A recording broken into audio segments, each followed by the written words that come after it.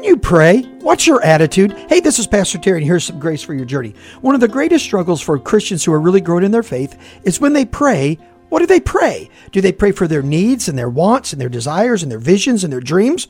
Or do they simply pray for God's will? Jesus gives us some guidance in Matthew 21 when he says this, "Now whatever you ask in prayer, you will receive if you have faith." It is our responsibility to go before the Lord knowing that he can and he cares. And guess what will happen? God will sort things out according to his plan. We're to pray, we're to believe, and God's going to take care of the rest. And when you do that, you're going to find unbelievable answers to your prayer and great grace for your journey. God bless you. Thank you so much for listening to this edition of the Grace for Your Journey podcast. I pray that it has been a blessing and an encouragement to you. Pass it around if you think it would help somebody. And we look forward to you dropping by again for another episode of the Grace for Your Journey podcast.